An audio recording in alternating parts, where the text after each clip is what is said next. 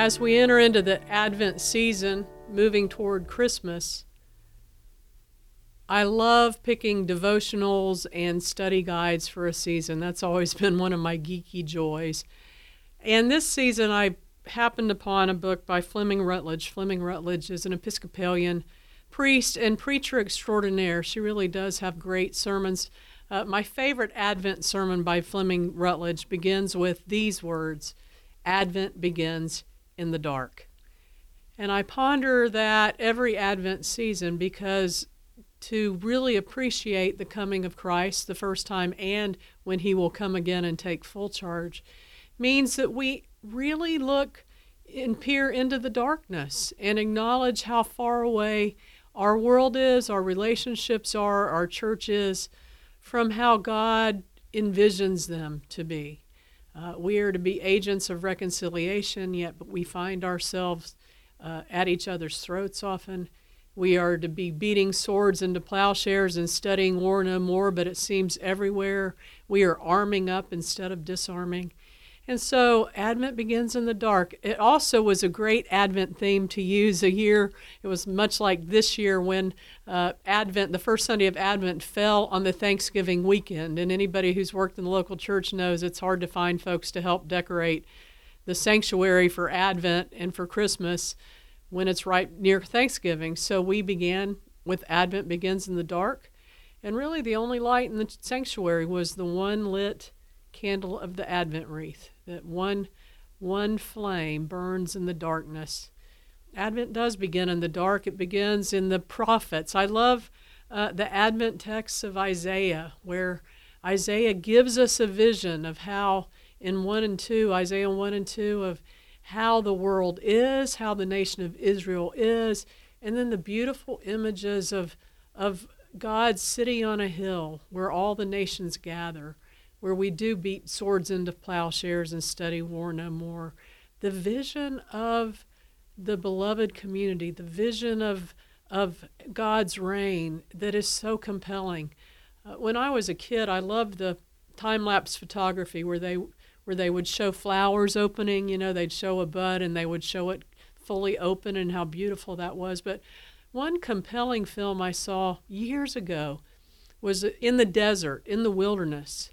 And the photographer went around and found these amazing blooms in the wilderness, and they would show this cactus or a plant that looked like nothing and do the time-lapse photography and show it open into beauty and how much beauty there was even in these desert wilderness places. I think that's why Isaiah talks about the wilderness shall bloom. It'll be lush again and water will run. A vision of new life and resurrection in these harsh desert pictures are a compelling image for Advent. Isaiah also, "Oh, that you would tear open the heavens and come down, O Lord." That's my prayer constantly every day as I see refugees and children wandering without a home and really no hope for the future, the immediate future. When I see the opioid crisis and families shattered, when I see just the heartbreak of illness and death and just the lack of potential, you know, I think part of God's beloved community is a place where every person can fully live into and use the gifts God gave them. And in so many places, that's not the case. And so how do we build a community where everyone lives up to their potential and where every single person is cherished? I have always loved Oprah, how she says, "This I know for sure." And I think after studying Scripture and a life as a Christian and deeply into spiritual formation, I think I know for sure that Jesus Christ and God the Father and God the Spirit are all calling us to be transformed so that we have the mind of Christ, but also calling us to cherish every human being. I think that God's word to us through Advent is, how are we not cherishing every human being? Who is being forgotten? Who's being left out? Who's being forsaken? And how do we cherish them in the name of God? this is probably a redundant theme. I might even have said it in my earlier podcast, but that continues to be my heartbreak. Anybody who doesn't know the love of God through the love of another human being, that's our job if we're to be ambassadors of Christ, if we're to be agents of Christ's reconciliation in the world. I also think about, in my own Advent time, my own rededication to the spiritual disciplines. I know I talked a lot about that in the first podcast, but probably the most compelling Christmas story that I read every year is Charles Dickens' A Christmas Story. I've seen every iteration of it. I was talking to somebody today about Mr. Magoo's version. That dates me. I remember as a child watching that. The one, just interestingly enough, the version that is closest to Dickens' words, to Dickens' story, it's almost a verbatim depiction of it, is Disney's Christmas Carol with Jim Carrey. And the nuances that are in that movie that are directly from Dickens' story are well done, especially the scene with Jacob Marley, when Jacob Marley, Scrooge says to him, you were good at business, and Marley says, oh no, the world was my business, people were my business, and I didn't do anything. So he's lugging the chains all through his after death. And as a ghost, and never gets rest because he didn't pay attention to the people who were left out or who were not cherished. And he warns Scrooge and says, and then Scrooge looks out the window and it's full of souls who have ignored need throughout their lives on earth, who are in perpetual ghost status because they didn't care. So that gives me pause during this season. Also in Dickens' story, there's a great scene with Christmas Present. And in Christmas Present, he's dressed, he's always tall, very big, larger than life, incredibly handsome man with a big red robe, and he looks a lot like Santa, but more rugged, kind of like the Marlboro Man does Christmas. If that dates me also. Let me think of just macho guy. Who is Christmas Present in robes and the picture of health. But as he leads Scrooge through Christmas Day and shows him the need all around, he gets older. And Scrooge notices by the end of Christmas that he's looking bad. And he says, I only live for 24 hours.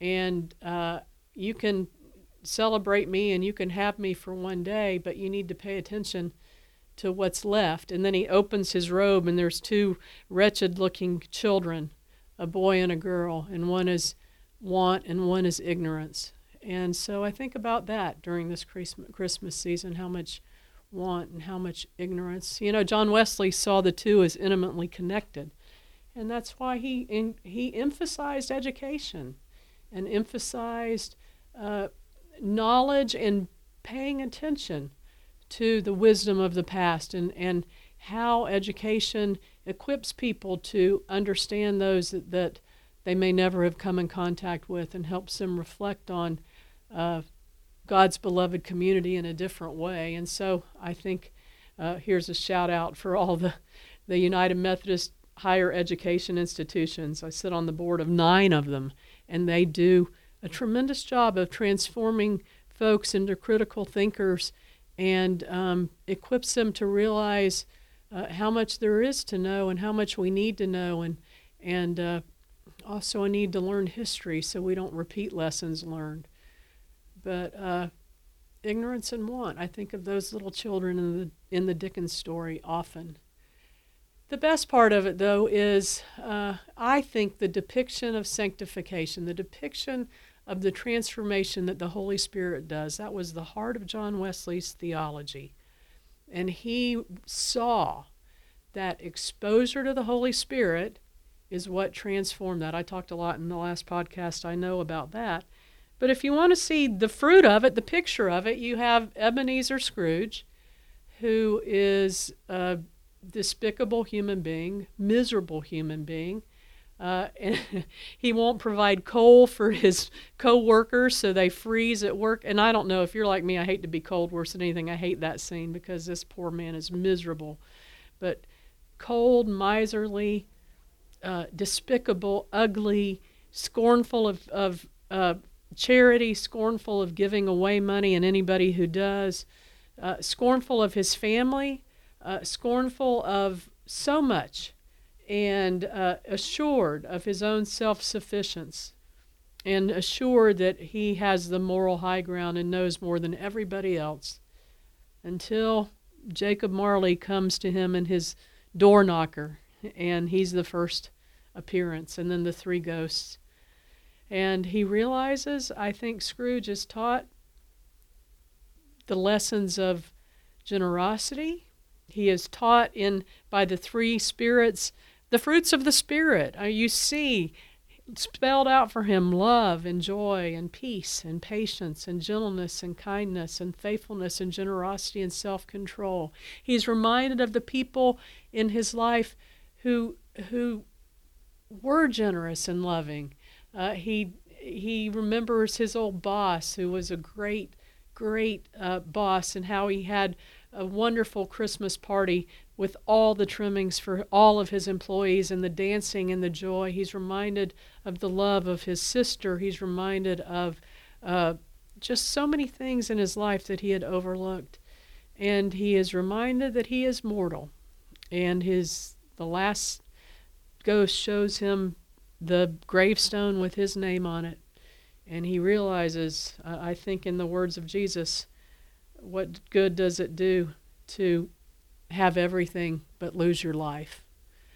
And so Scrooge is shaken to the core, and he wakes up terrified, and he runs to the window, and he asks the boy down in the courtyard, what day is it? And he's overjoyed to hear that it's Christmas Day. And you see the transformed person, the person who represents Christ, the person who's awakened spiritually, the person who has blossomed like the desert blossoms. The dryness, the wilderness of his soul has been stirred up by the love of God, and he is a new person. And I love every person who depicts Scrooge does a great job of the joy, the screaming with joy, the joy of having money to give away, the joy of being able to help a family that's struggling, the joy of being able to restore health to a child.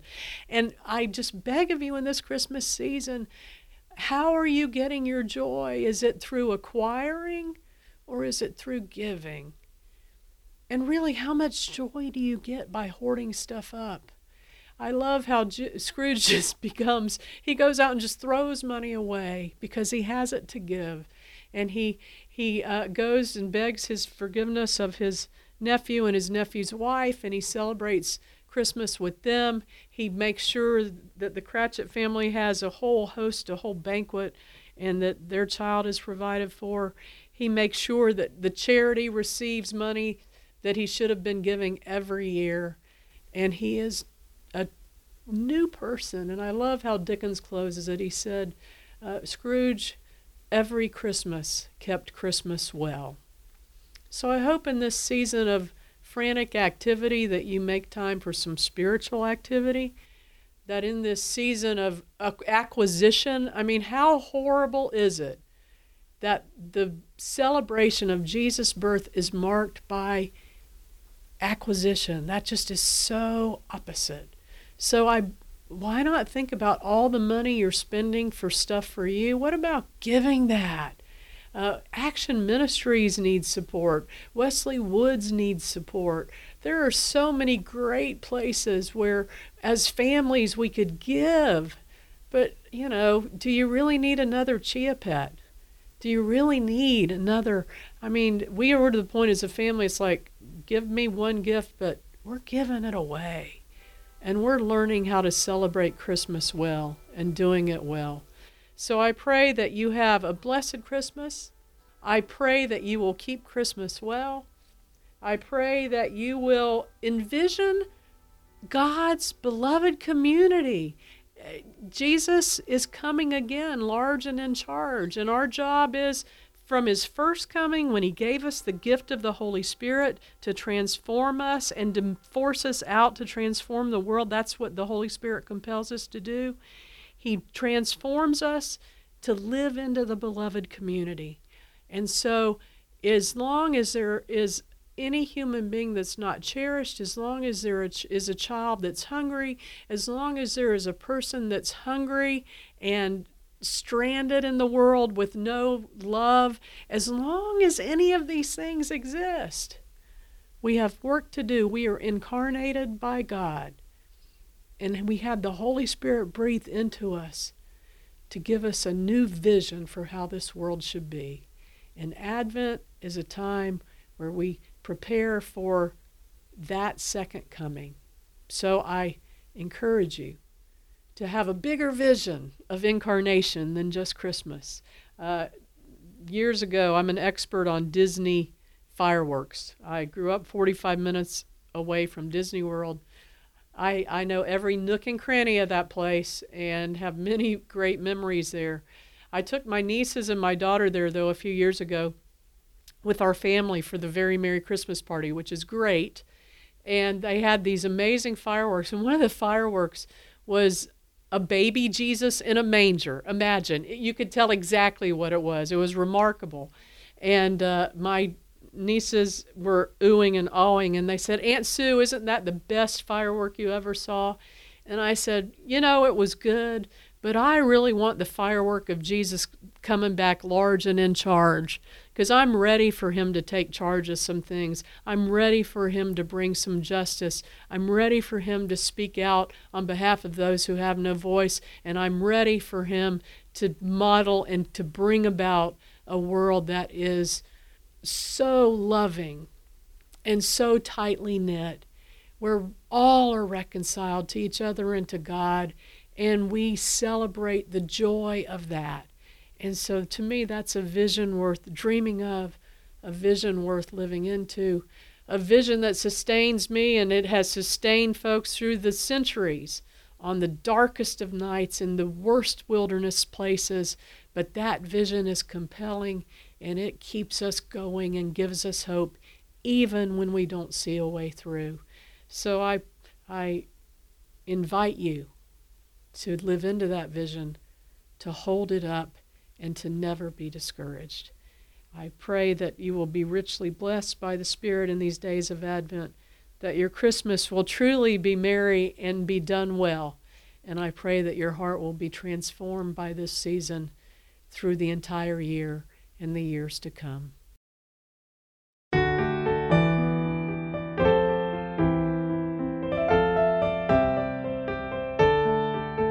At the Table is produced by Sybil Davison and edited by Kim Drobes. Music is by Chuck Bell.